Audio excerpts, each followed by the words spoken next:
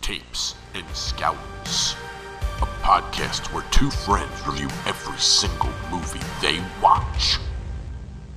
Time to podcast, everyone. Podcast time. I hope you're ready for your ear holes. Whoa, engage. Are you proposing to the audience? Engage. No, I'm just saying engage. Oh. Like I want them to engage. Like, stop fucking off. Yeah, stop slacking. Focus. We're in your ear holes right now. Left ear hole, right ear hole. I'm not going to actually do that, but left ear hole. Maybe I will. Right ear. Future Tim, how drunk are you right now editing this? Left, right. He doesn't even know what his right and his left are. It's this one. He doesn't. You do. Oh. He doesn't. He's trash. I also picked up my right, which was also very funny. Anyways, this bit's run its course. It has. Would you like to go first or second, buddy? I'll go second. Yeah? Yeah, Let's sure. do it. Then I kick it off with a movie from 1995 that I love way more than I probably should. Okay. Empire Records. Ooh. It's one of them music movie thingies that was very popular in the 90s. Yes, it was. I watched this on the 6th of April. It's an hour 30, the perfect runtime. Perfect. In fact, I think I picked it out of a list of hour 30 movies. Nice. Which was fun. It's a comedy drama music directed by Alan Moyle. Starring Anthony LaPaglia, Liv Tyler, Renee Zellweger, Rory Cochrane, who was in Antlers. I didn't even realize that was him initially, and I was like, wait a minute, that's the kid from Empire Records. Wow. Very cool. IMDb movie summary, 24 hours in the lives of the young employees at Empire Records when they all grow up and become young adults thanks to each other and their manager. They all face the store joining a chain store with strict rules. That's about it. Yeah. I enjoyed this a lot on the rewatch. I hadn't watched it in a while. Yeah. Young Tim enjoyed it, like, oh, Guar's in a movie. How cool. You know, and like, it's fine enough. It did capture the 90s very well. It did. As well as a movie that's coming up on a future episode. Ooh. I keep this going. But there is some really dark tones in here that I were more glossed over. Like, I remembered them, but there is a girl who's suicidal. Wow. And the way that they handle her and talk to her and what they do to try to help her is wild. And it's like not a great idea, some of it. This is the breakout movie for Liv Tyler. Who wasn't even known, I don't think at this point, that she was Steven Tyler's daughter. Like, I think that was just starting. She ended up in all those Aerosmith videos afterwards. That's right. Pretty wild. But your basic idea is they're a bunch of lovable losers. They have the record store. The Rory Cochrane character, he closes one night and he's like, well, I'm going to take all the money and go to Atlantic City. So he does, and he loses it all. Yep. He wins a bunch, he loses a bunch, he has no money. And you come to find out that Joe, the manager, was saving up the money to try to buy out the store to keep this hostile takeover from happening. He fucked everything up. So now they're kind of doomed. Right. It's very, like, coming-of-age story. It's got that 90s lens. If you're not a 90s kid, you might not enjoy it. And younger kids who don't know the 80s, 90s kind of the way things were, because it's a record store. Right. If you've never been in a record store, you might not get some of the little things. Yeah. But it is Rex Manning Day, and a lot of silly, hilarious things happen. Mm-hmm. I just enjoy it. It's not the greatest thing in the world, but I had a lot of fun rewatching it. Good. And that's what matters, damn it. That's right. Yeah, I haven't seen it in a very long time, so I'm glad to hear that it held up upon reinspection. I was pretty impressed. There's some dumb things. Right. There's some dumb things. There's a great song on the rooftop at the end with Renee Zellweger. Yep. The guy, Coyote Shivers is the guy's name, who is the character in the band. He's also the guy who wrote the Kids in the Hall theme, I want to say. Oh, cool. And he wrote something else. He wrote a bunch of very 90s things. It's just like this, and that's all he's known for. Huh. It's pretty wild. Yeah, that's cool. Look him up. But anyways, that's about it. That's about all this movie can give you. IMDb 6.7. Rotten Tomato critics, they hated it. 34 of them, 29%. Holy shit. The audience, 100,000 plus. We're all in, 83%. Wow. And I gave it a 7.5. Nice. Because it's not the greatest thing I've ever seen, but I had a lot of fun, and that's what I wanted. That's right. Yeah. Yeah. Boy, have I got the opposite of fun. What? This isn't fun? I got World War II movies out the wazoo for you this episode, baby. Not the Wazoo. The wazoo. My sweet, precious Wazoo. Yeah, the wazoo. Oh, no. Yep. 2017, The Darkest Hour. Darkest Hour? The Darkest Hour. Darkest Hour. Watch this on 321. It is 2 hours and 5 minutes long and is a drama directed by Joe Wright, starring the just faceless, apparently, Gary Oldman, Kristen Scott Thomas, 3 names there, Lily James as well. Your movie summary. In May 1940, the fate of World War II hangs on Winston Churchill, who must decide whether to negotiate with Hitler or fight, knowing that it could mean the end of the British Empire. Now, Max, I'm going to let you keep going, but I should warn you. We did this on the Cliff-isode. We did this on the Cliff-isode? We did this on the Cliff-isode. Take that, Cliff. I got it. You got it. Okay, I got good. it. All right, good. But that's fine. Let's do fine. it again. You know what? Cliff doesn't know. Cliff, what does Cliff know? I'm down here huffing glue, Cliff. I don't know where my feet are right now. I don't know where they are either. Jesus, where the hell are your feet? I don't know. They're not at the end of my legs. I can tell you that much. They might be up your wazoo. But yes, so yeah, I hadn't seen this up until then. We did this this British double feature, British World War II double feature. So. Nice. Yeah, this movie's intense. Yes. So it's a tough sell of a movie, I think, like on the surface. It's just like, cool, we're going to do a war picture. Ain't going to be no war in it. Right. It's just like, oh. There's so little war in this. There's like maybe 2 minutes of war. Yeah. There's like some recovery from Dunkirk, Right. and that's like all you get in this movie. There's like nothing going on here. Right. Like you see one scene where they call into, I forget the Calais, where they're basically just getting fucked so that they Yes. can get everybody out of Dunkirk, and they're just like, sorry, dude, you guys are fucked. And you see the officer who's in charge just like, shit. And that's all you can do. That's it. And it's just like, but it still manages to put like the weight and the emphasis and the chaos of what's going on. I think chaos is a good way to describe it. For sure. Constantly something going on here. Like, it's just brutal how up against it Churchill was. And I think this movie is, and I think if I imagine that if you brought this up, it makes sense. This is kind of just a set piece for Gary Oldman to show that he is the fucking man. Yes, for sure. The makeup is astounding. His performance is astounding. It's so good. The scene at the end with him on the train talking to everybody right before he gives the big speech is terrific. It just kind of ties the whole thing together. It makes you realize that, like, as much of a fucking dick as this dude is, he really does care about everybody, and he wants the best thing. There was a lot of scenes that pulled that together. I think my major gripe was I felt like I was sitting in rooms too much. Yes. You know, tons of that. Tons of so sitting much. in rooms. And I get it needs to be, but then does it need to be like damn near 3 hours long or whatever the hell it was? Yeah, So. it feels like it. It's definitely has pacing problems just because, again, you're signing up for war film with no war in it. So it's like this is a heavy political drama, but like the politics are so like you know how it ends. You know what happens. So like they can't really play off the intrigue of what's gonna happen. Which way is Churchill gonna decide to go? Could you imagine somebody watching that not knowing? Right. Like a young kid who didn't know didn't get there in history class. And it's just too tough. It'd be too tough for a kid to watch, right? It's Like so they wouldn't much. get there. Like it's too heavy for them. It's heavy. It sure is. But the look's great. The production design's great. Feels very authentic. The music's very of the time. It feels very serious. The weight of everything is there. Like there's definitely gravity to this film. So can't say they didn't do a good job. No, they definitely did. IMDb, 7.4 out of 10. Rotten Tomatoes critics, 318, give it 84%. Audience, 10,000 plus, 82%. And I came in, do you remember what you scored this? I think I gave it a 7.5. I gave it a 7.5. Yeah, I think that's right. Yeah. For sure. You could go a little either way, but I mean, Yeah, I wouldn't fault somebody for saying, he comes in at 6.5, or somebody who says, I found it to be an 8.5, because it's going to resonate with you a little bit more or a little bit less, but solid. at the end of the day, it's a Gary Oldman piece. Oh, he's so great. So much more than it being a movie, I think. Does and he I think have a face?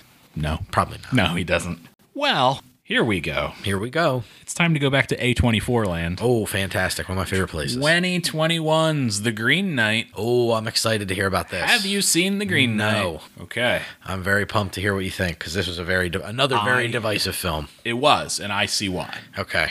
I was pumped to watch this. Yes. I was all in. All in for your Arthurian legend? I was ready for it. Okay. I love medieval things. I love dark fairy tale things. I love A24. Yeah. So let's see how this goes. Please. April 9th, 2022 is when I watched it. It's 2 hours, 10 minutes. Your genre is adventure, drama, fantasy.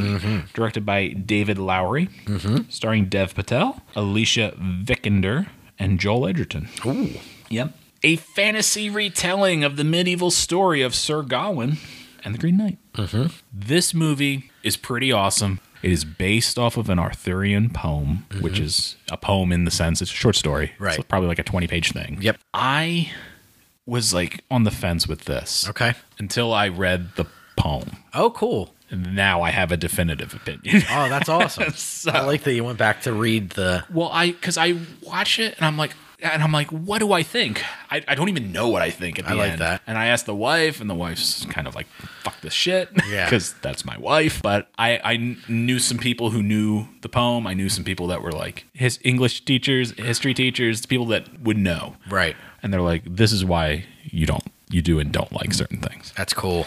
Yes. So I put in the work so you didn't have to, everybody. I love it. But basically, you're following him. He is a young knight. He's not super established yet. This giant tree knight, the Green Knight, is this giant, massive, dryad-looking thing that comes from the forest. And everybody's up in arms, and he's in front of the king, and they're like, holy shit, I don't know if we can kill this guy. Like, he's serious. Right. And he goes, will someone take up my challenge? And you don't know what it is. Right. And he goes, fuck it, I'll do it. The challenge is you have to he lays down in front of you, and he gives you his giant fucking axe. Okay. And your option is you can strike him down or figure something else out. Of course, he cuts his fucking head off. His head grows back. Mm-hmm. And he goes, okay, I'll see you in a year. You have to come see me in a year over at my place, and I'll return the favor. Wow. And you're like, oh, God. He's like, well, I got to do it. That was my word. So he's like taking this huge adventure across the countryside, which they embellish a little bit because, again, it's based off a very short story. Right. There's certain key elements that are kind of ignored in the movie that are important in the poem. Interesting. And I think that's where they kind of got lost. Okay. So without spoiling the ending, I did not like the ending of the movie. Okay. It's not the worst thing I've ever seen, but knowing how it's actually supposed to end... How'd you like the ending of the poem itself? Great.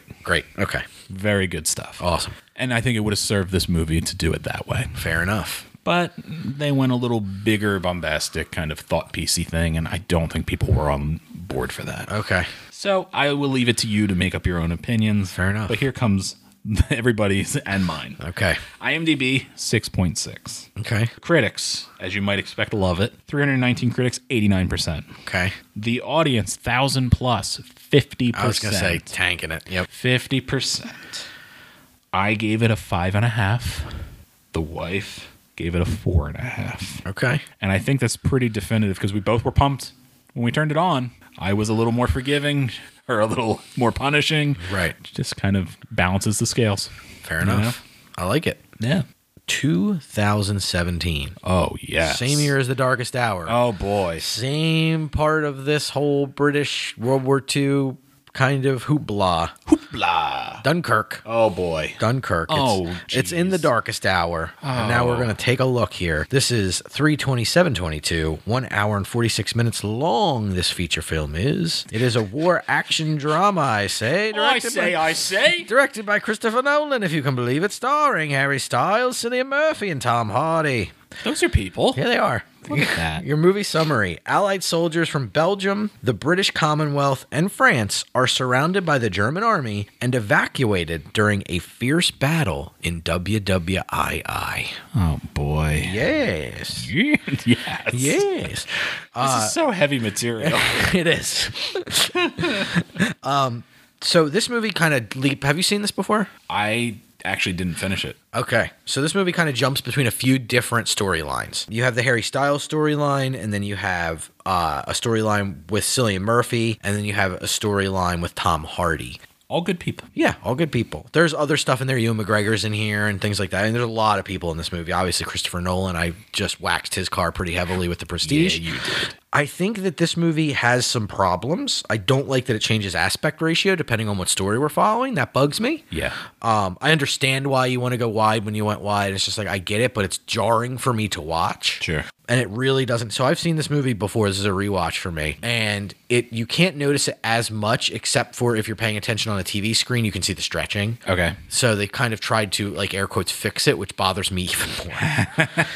So I wasn't happy about that. I don't like the jumping around because I feel like it strips out your ability to connect with anybody. It doesn't really do a particularly strong job of making the war feel awful in the way like something like a Full Metal Jacket or Deer Hunter does. It also doesn't like make you feel as deeply as something like a Saving Private Ryan does. So it's kind of in this weird middling zone where it's kind of like you understand the severity of it, but you're just kind of watching it as if you were watching, like just witnessing some catastrophe. Almost feel like the way I did when I saw the footage of the towers going down. Sure. So it's just kind of like, holy fucking shit. Like, you feel the gravity of it, but you can't connect with it in any way. Do you feel The Darkest Hour made you feel more for Dunkirk than this did? I think so, because you get to see like the decision behind it and everything so human, because you're seeing it through the lens of a bunch of people yelling at Gary Oldman. Right.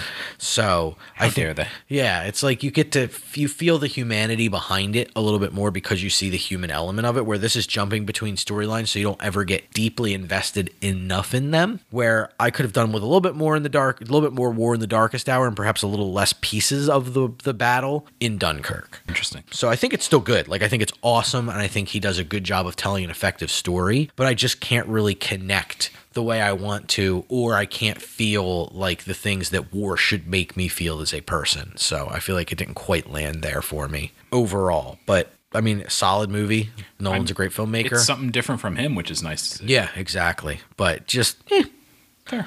didn't resonate with me. It's still effective. Like I said, you're going to see my score and be like, it's better than I'm probably making it sound. But Sure. just for a Christopher Nolan movie, which I put up on a pretty high pedestal at this point in life, and for a war movie about this particular battle, which had one of the largest civilian efforts ever in war history, it just, like, I mean, there's certain things that's like they could have leaned on it to make the emphasis a little bit stronger and just kind of didn't. Right. Like, you're underlining the entire thing. It takes away what the power of underlining a word or two would have done, if that makes sense. Yeah. Every sentence ends with an exclamation point. Oh no, kids, look over here. Right. Oh no, over here. Right, exactly. I don't know what the important part is. Stretch. Yeah. It's rough. There you go. I made a joke during the serious time. I like it. IMDb, 7.8 out of 10. Okay. Rotten Tomatoes critics, 467, gave it 92%. Okay. Audience, 50,000 plus, gave it 81%. And Okay, I'm coming a little lower than everybody else at a 7.5 out of 10. I think that's pretty definitive, though. On the level with Darkest Hour, just for different reasons, it earned the 7.5. That sounds fair to me. That's right. Lots of British World War IIing. All 7.5. Will it continue next week? Dun dun dun. To be continued, aye.